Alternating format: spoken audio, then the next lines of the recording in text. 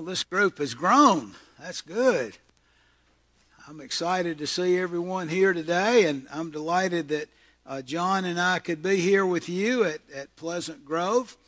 And this church has been a part of our lives. John served in the Dalton district, and I served in the Dalton district as well at the same church over at Mount Vernon. How many of you have relatives over there? Okay, good. Wait till I'm out of town before you ask them about me, okay? No, just kidding. Great people over there. We were there for 4.5 years and really enjoyed that time. And Dalton is a wonderful place to be, and Whitfield County, just a great place. So I'm glad to be here today. How many of you brought your Bible to church with you today? If you brought a Bible, just hold your hand up. Well, we're a little sparse on Bibles. I guess the rest of y'all have memorized all of it, right? So you don't have to carry it around. All right, how many of you have a cell phone with you today? Wow, look at all those hands. Now, let's leave them up. All of you that have a cell phone, I've got one too. How many of you have a cell phone? Hold your hand up. Now, how many of you that have that cell phone have the Bible on it? Good. I don't see but maybe one hand go down. You know, that is the most convenient way today to have God's Word, is to put it on your cell phone. And, you know, if you don't have a smartphone, I think they've been out now about 31 years. If you don't have a smartphone, get your kids or your grandkids to give you one for Christmas. It doesn't have to be an iPhone 14 or anything. You know, they still sell iPhone 7s and those kind of things. You can put the Bible on your phone. In fact, you can have free programs, free Bible apps on there. You can have 7 or 8 or 10 or 12 or how many free translations on there. I usually stay with the NIV that I call the New Improved Version. That's what we'll be looking at this morning. But if you have that, would you please look up this morning the 10th chapter of the Gospel of Luke, Luke 10, verses 1 through 3 is where we're going to be starting this morning. And that doesn't mean we're going to be here a long time. It just means we're going to be starting with verses 1 through 3. And if you can get to where you can see that scripture. Chris, do y'all have pew Bibles? Got some pew Bibles? Hey, those pew Bibles don't bite, so if you want to take one of them and look up in the Gospel of Luke, the 10th chapter, and I'll be reading from verses 1 through 3 this morning. This is a very exciting scripture today. How many of you were at prom last night? Anybody? Come on, where are all the people at prom? Okay. Did y'all talk about Luke 10, 1 through 3 at prom? No. Now that's honest. That's good. That's all right. If you had talked about Luke 10 at prom, somebody might have said, oh, they're a Jesus nut or something, you know, some kind of fanatic. Because fanatics are people that demonstrate their love for Christ a little bit more than we're willing to, right? So think about that a little bit. I was a Jesus nut when I was in high school. And people would come up and say, hey, Hollis, we're going down to the river tonight, and we're going to go party down. And I'd not say, okay, whatever, or I don't want to go. I'd just say, why don't you just sit down right there a minute? I want to talk with you. And I'd give them the best sermon you ever heard. And I'd do the best I could to just take my buddies in high school if they said something like that. And I just had this little crane I could hook them with and hang them out over the flames of hell, hoping they would repent. And let me tell you something, that just made me incredibly popular. Okay? I mean, everybody wanted to invite me to their stuff and have me go out with them. But that's okay. By the time I was a senior, people were calling me preacher. And it wasn't a goodness, well, there's preacher. What you got to say today, preacher? Well, praise the Lord. Praise the Lord, right, you know. And but anyway, it's hard to be a Christian in a lot of settings, isn't it? And we know better now. The things I'm teaching this weekend are way better than trying to confront someone or, you know, be hard on someone, because we're talking about loving others unconditionally with the love of Jesus Christ. And it's not a mushy, chuckle you under the chin kind of love, but it's a love that can break through any barriers, and it's a love that changes us forever. So that's what we're talking about. Luke 10, 1 through 3. I hope you've got it in front of you. Please don't close your Bible up or turn your phone off after we get through verse 3, because we're going to go back and look at it a little bit. Let's stand together today for respect and admiration and honor of God's Word as we read this, as I read this for us today. After this, the Lord appointed 72 others and sent them 2 by 2 ahead of him to every town and place where he was about to go. He told them, "The harvest is plentiful, but the workers are few. Ask the Lord of the harvest, therefore, to send out workers into his harvest field." Go! Exclamation point. Go! Exclamation point. I am sending you out like lambs among wolves. Do not take any purse or bag or sandals, and do not greet anyone on the road. So we've been blessed this morning by the reading and the hearing of God's holy word in Luke 10, verses 1 through 3, even though I did read 4. Y'all notice that. Somebody said he was just going to 3. You're right. That's all right. I'm 68 years old, by the way, so don't let that bother you. All right, 1 through 3. So please be seated, and let's go to the Lord in prayer.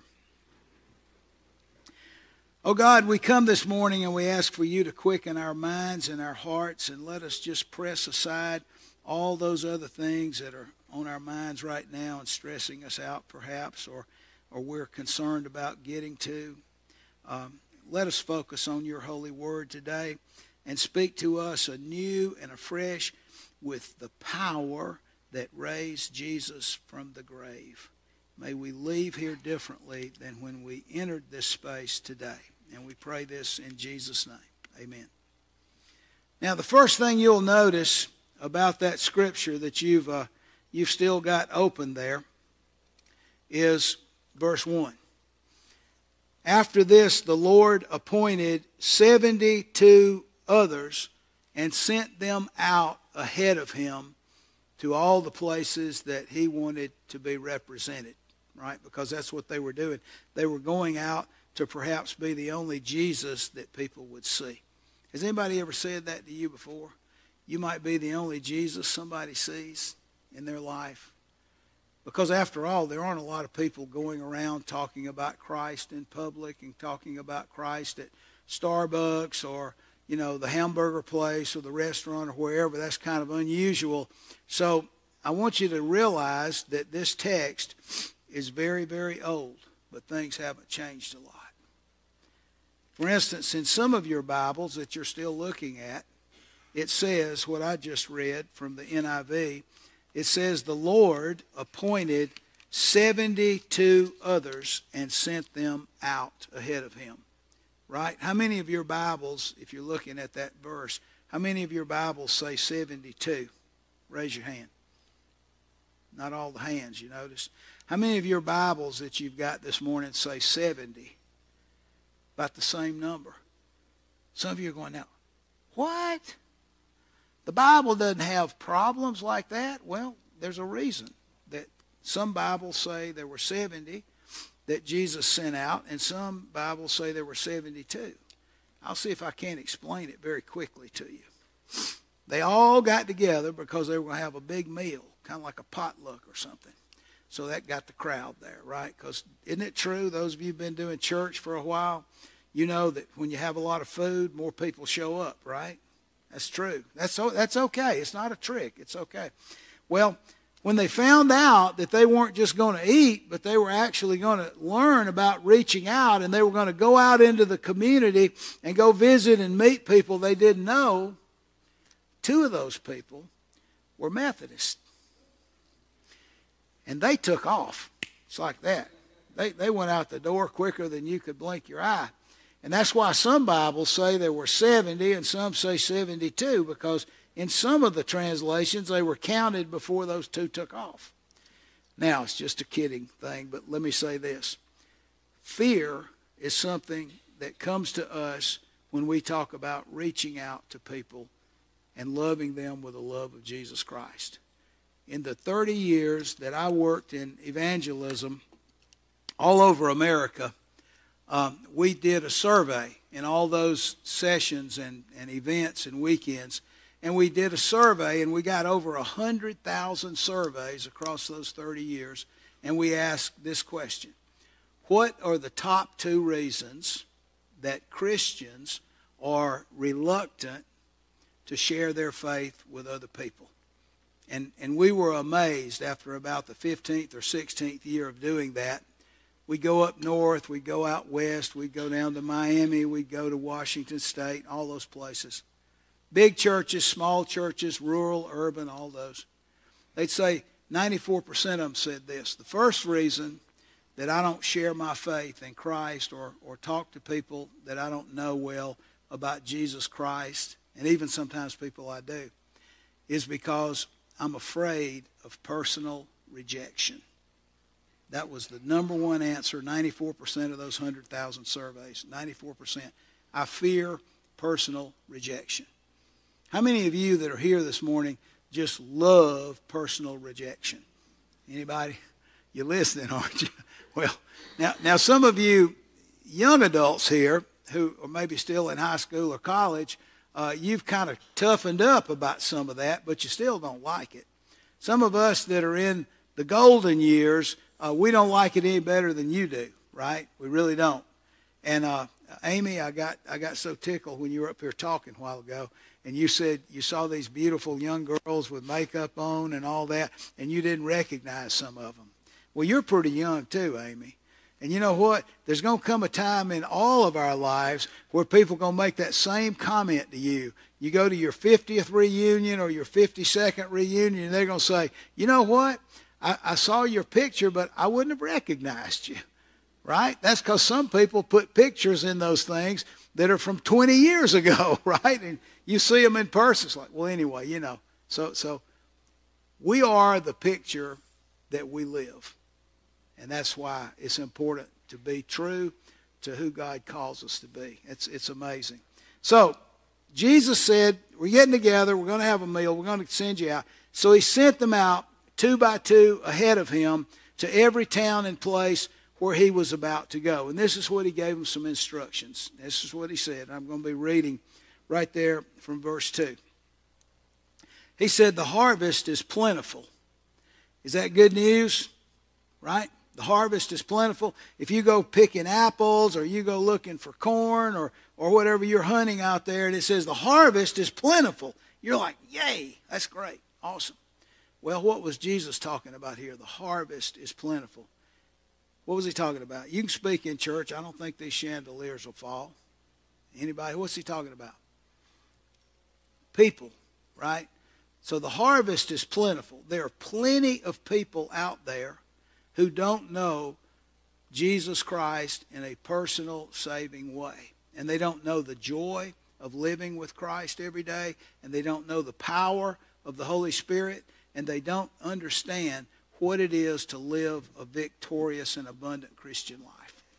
You know people like that. I know people like that. There are many people out there today just like that. Okay?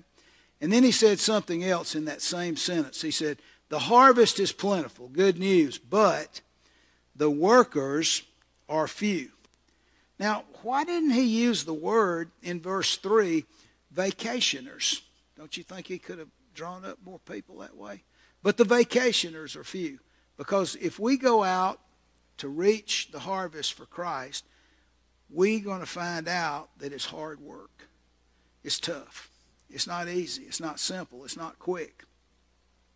If we go on vacation, we can get all excited about that. We're going to Florida, or we're going to Disney World, or we're going to the mountains or something. We get all excited about that. You say, what are you doing next week? Oh, I'm going to reach out to the harvest of people that don't know Christ, and I'm going to be about doing that next week. Oh, my. Well, I'll sure keep you in my thoughts. You ever have anybody that says to you, I'll keep you in my thoughts? Any of y'all? The next time somebody says to you, I'll keep you in my thoughts. I hope you'll ask him. So what is that going to do? Think about it. It's kind of right in the silly category. Well, I'll keep you in my thoughts. Well, so you got this magical power or something? I said, hey, don't keep me in your thoughts. Just pray for me, okay? Because prayer has massive impact. Keeping you in your thoughts is like something nice and sweet and fluffy and all that.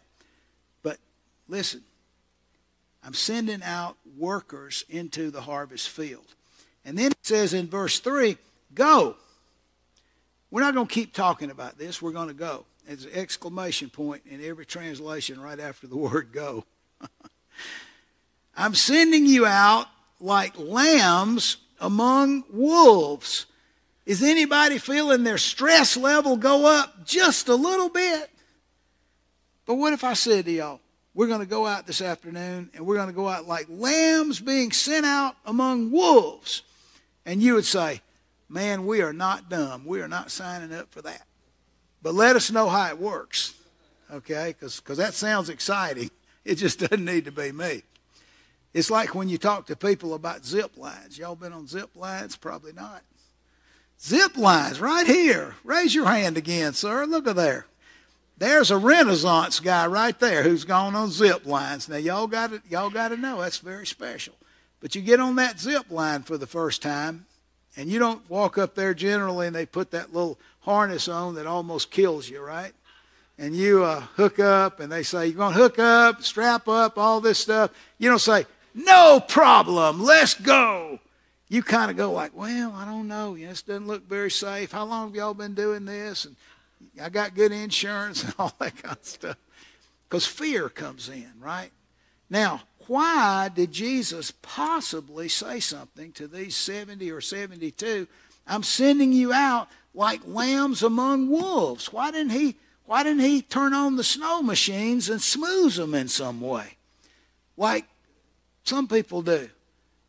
This is going to be easy. There's nothing to it. You'll be fine. Everybody you see is going to welcome you, and they're going to all want to accept the Lord, and it's going to work out fine, and everything's going to be great. We were up in Auburn, New York. Anybody know where Auburn, New York is? It's up there. It's up there. It's up in upstate New York in Apple Country. We were up in Auburn, New York, this big church up there. We were doing a district training on evangelism.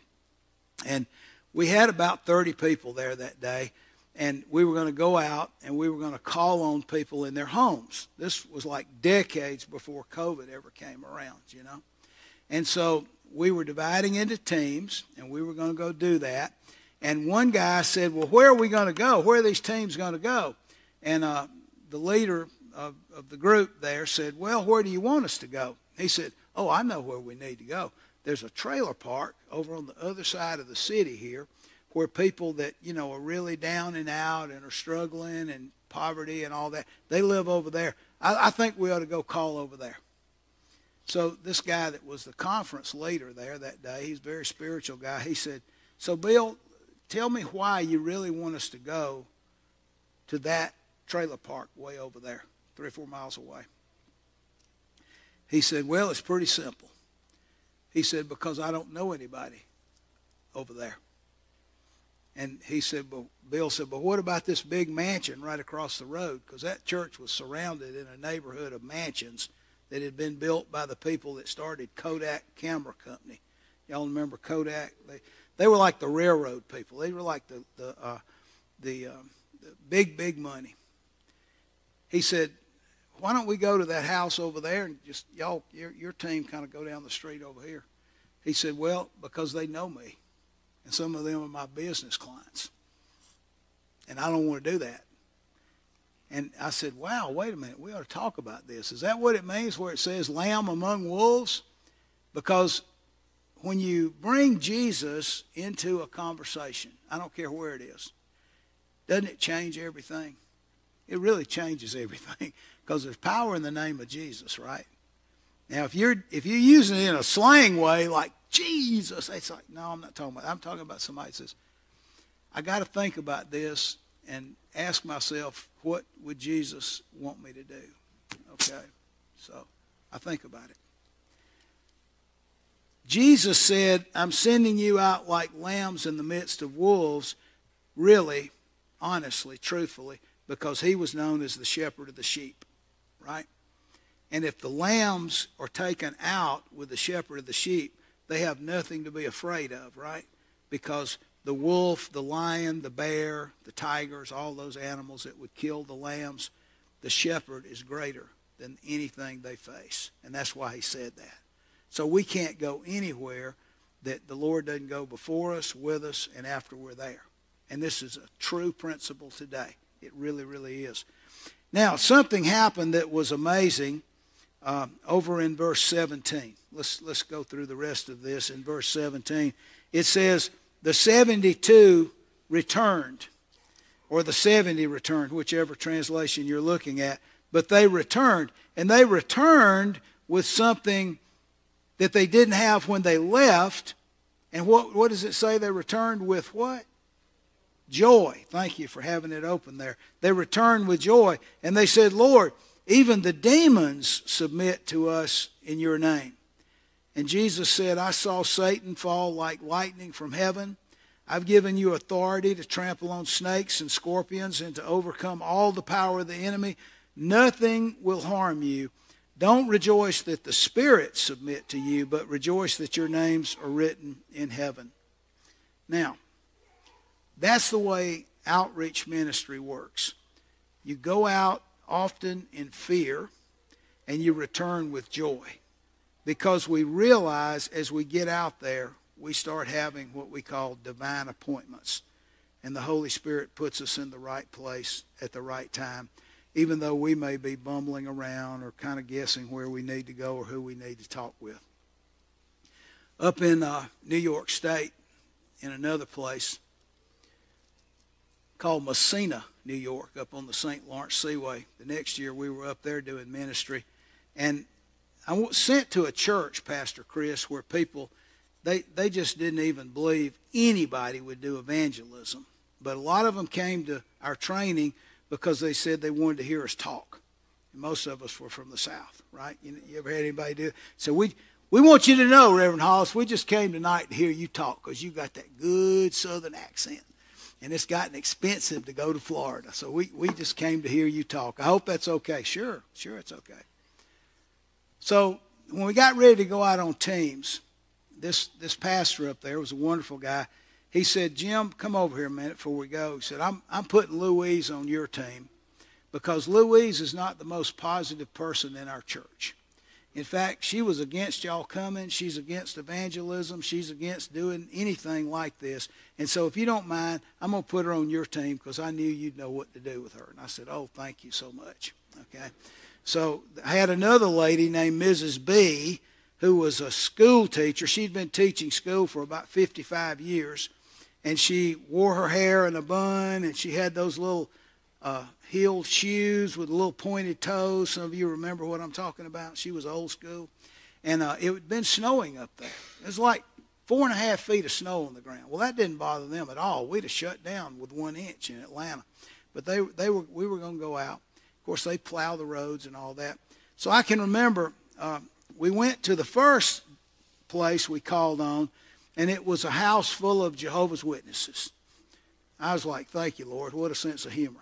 So we knocked on their door. They came to the doors. Yes, who are you?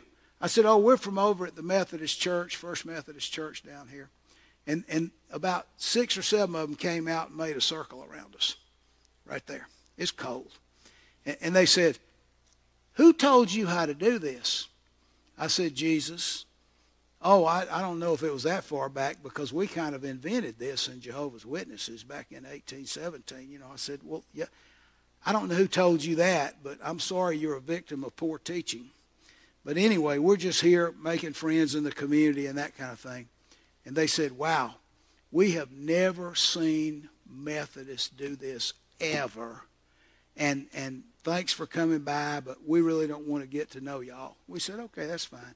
So we went back and got in the car. And Miss Louise was sitting in the front seat. I was driving. It was another car we were borrowing. And Miss B was sitting in the back. I could see her in the rearview mirror. I said, well, where y'all want to go next? Want to go down this street? No, I tell you what, let's do this. Let's pray about where God might want us to go next. And you know this street. Both of y'all know this street. And she said, yeah, we know this street. So, well, let's just drive down this street. And I said, okay, so Miss Louise, would you just pray for a minute? Let's just stop and pray silently just for about 30 seconds and see if the Lord will tell you where we need to go. So we did. And I said, okay, Miss Louise, where do we need to go? She said, well, just drive right down this street here. So we drove down the street, and there were houses up there that most of them were kind of beige or brown or something like that. There was a blue house about 3 or 4 houses down on the right. And Miss Louise said, well, I think we ought to go to that blue house. And I said, wow, that is awesome, Louise. I said, did the Lord tell you that? She said, heck no. She said, blue's my favorite color, and that's why I'm telling you that. So just don't worry about it. I said, okay, well, I know you're excited about this. So let's go to that house. We went over and knocked on the door. So a lady came to the door. She's in her 60s. And she said, yes, can I help you? And we said, we're from over at the First Methodist Church here in town, and we're just out meeting our neighbors and making new friends. And she said, please, come right in.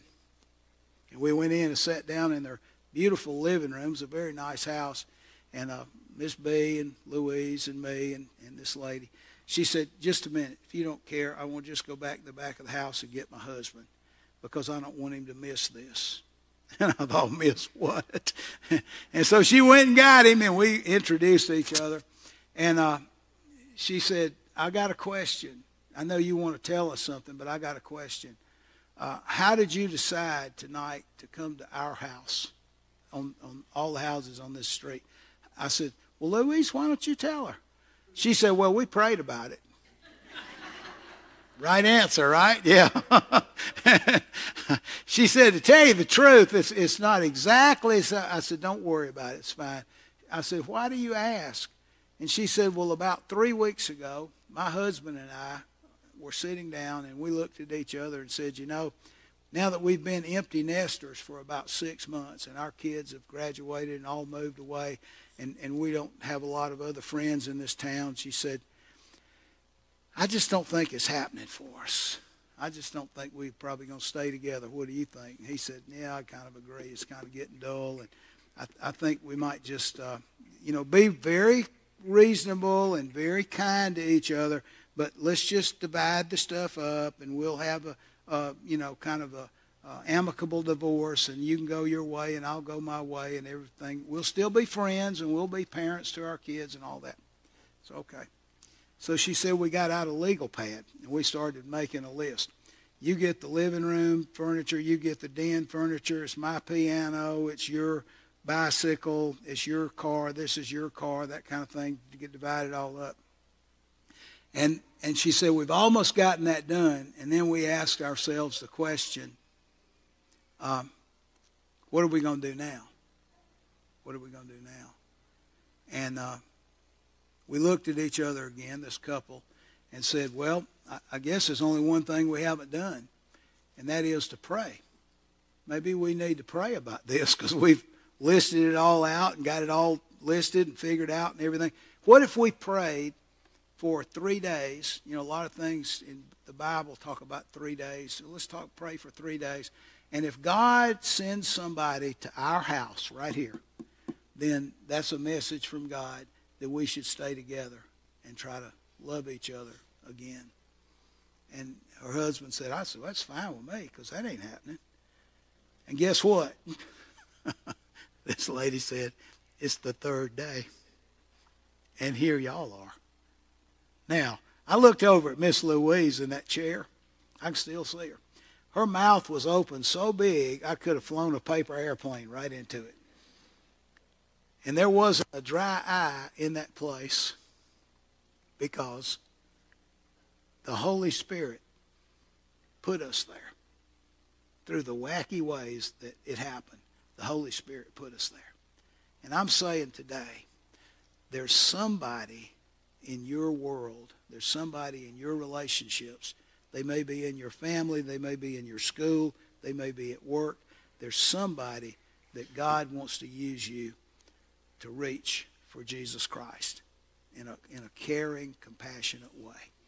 And I believe that with every ounce of my heart. And I'm preaching it this morning.